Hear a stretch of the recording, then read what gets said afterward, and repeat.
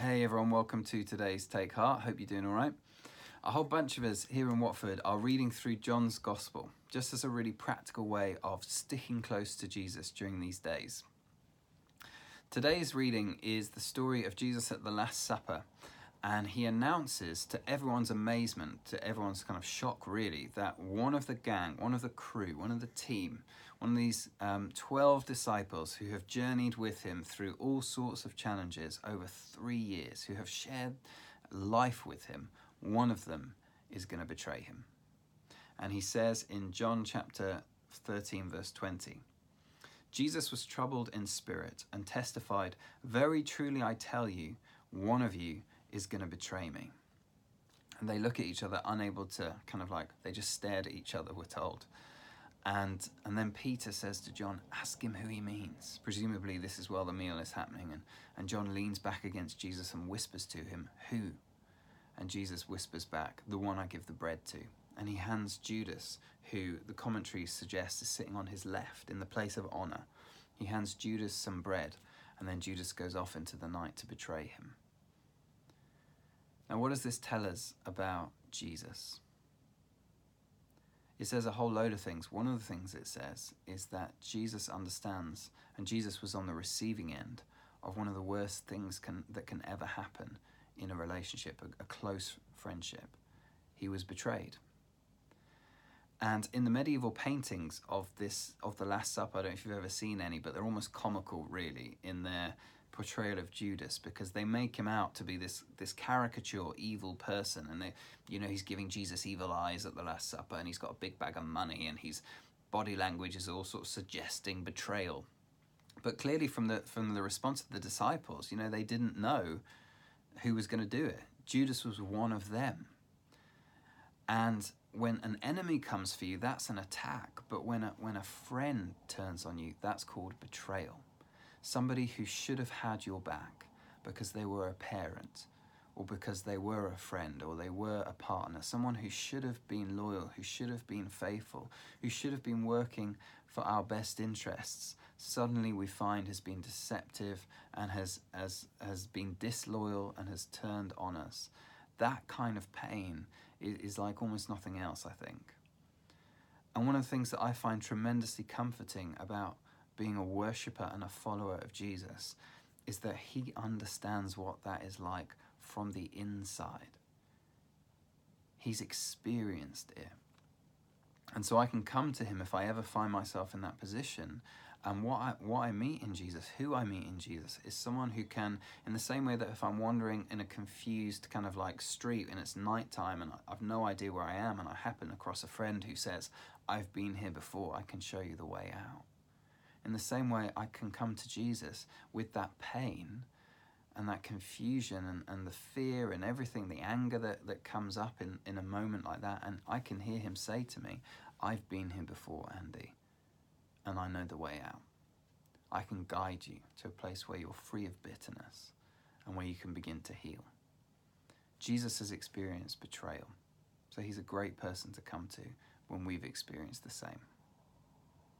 And the other thing that just struck me as I was reading it is it says he's deeply troubled in this moment. And what that tells us is that hurt and being troubled and het up and full of angst and all sorts of stuff like that, that's part of the journey with this.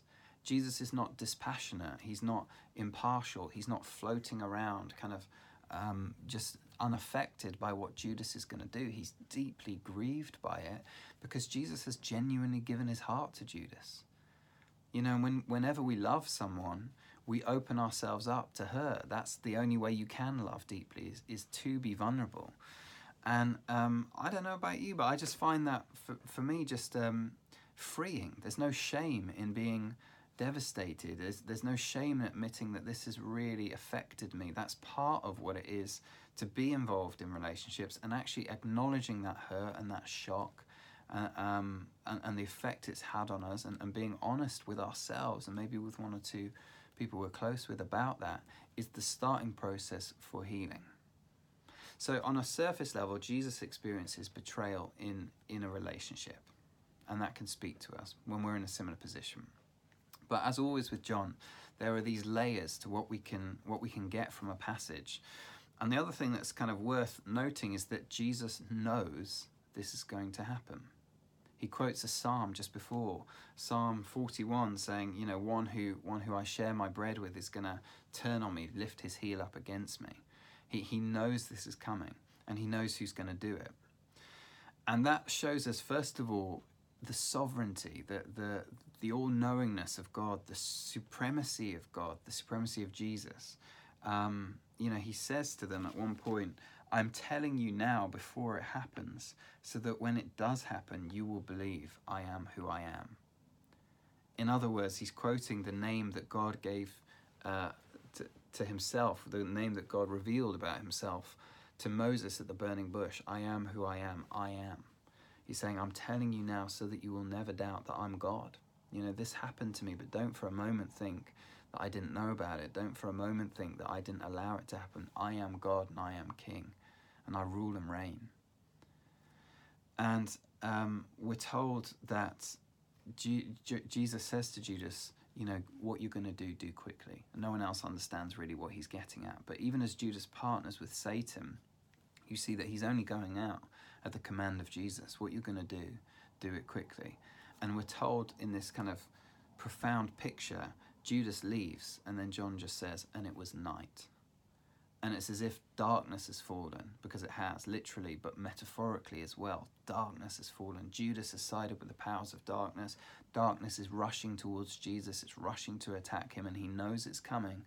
But at the same time as we see that happening, we also are aware of the bigger picture that this darkness that's attacking is really, God is encompassing it into his plan for freedom. And he is going to turn the worst thing that could happen to him into the best thing he could ever do for us. Paul writes about how we know that God works together in all things for the good of those who love him, who are called according to his purpose. And as I sit and look at this picture of Jesus, and you stand back and remember the way that he's introduced to us, that the light shines in the darkness and the darkness has not overcome it, it's a reminder to each of us, I think, that whatever personal darkness we might be journeying through, God does work all things together for the good of those who love him.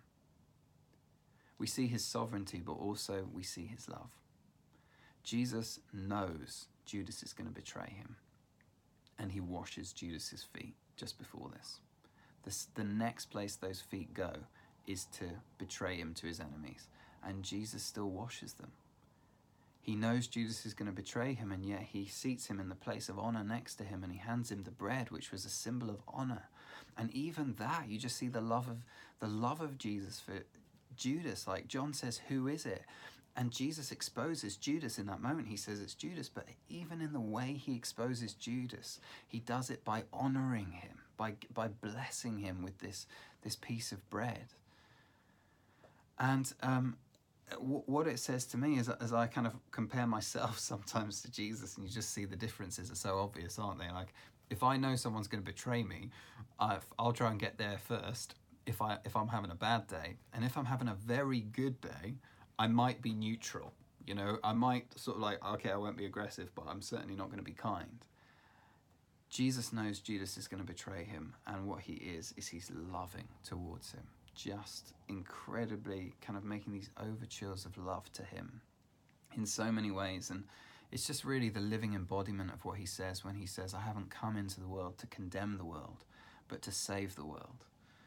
And this beauty of the love of Jesus is there not just for Judas, but for all of us. He came looking for all of us. And he came looking for all of us when we were turned away from him, and when we were lost in our sin, for want of a better way of putting it. Paul puts it like this in Romans 5 verse 8, but God demonstrates his own love for us in this, that whilst we were still sinners, Christ died for us. Think about it. It's not when we got our lives sorted he died for us, but while we were in the mess. Such is his love. And his love is not conditional now that we've said yes to him and come to know him. It's as sure as the sunrise. However we do today, his love for us is steadfast and secure. He loves us not because we're good, but because he is. This is the Jesus that we follow. Isn't he amazing?